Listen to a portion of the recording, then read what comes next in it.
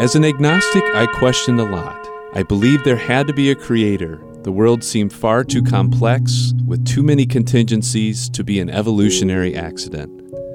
But it felt like this creator had spun the world into existence, threw up his hands, and wished us all the best of luck in sorting life out. God seemed far off and unapproachable. As I came to faith, I realized that not only is God approachable, He is also an intimate and loving Father that longs for a relationship with you and me, His beloved creations.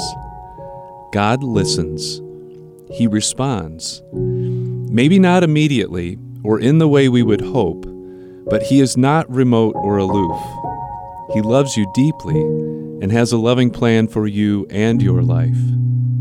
Let's listen to how God, who is love, encourages us to approach Him in the Gospel of St. Matthew.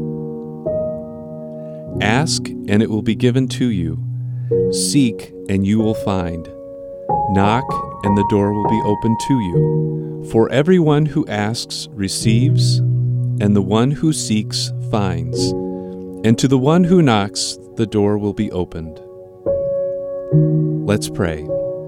Father of grace and mercy, you thirst for your children to approach and know you. Help us to rest in the comfort of your love and grant us the confidence to ask, seek, and knock, knowing the door of your love will be opened to us.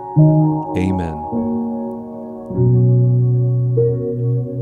Pray for Two offers a 2-minute prayer reflection on the daily readings of the Church. Listen to them anytime at godislove.blog or on the Redeemer Radio app.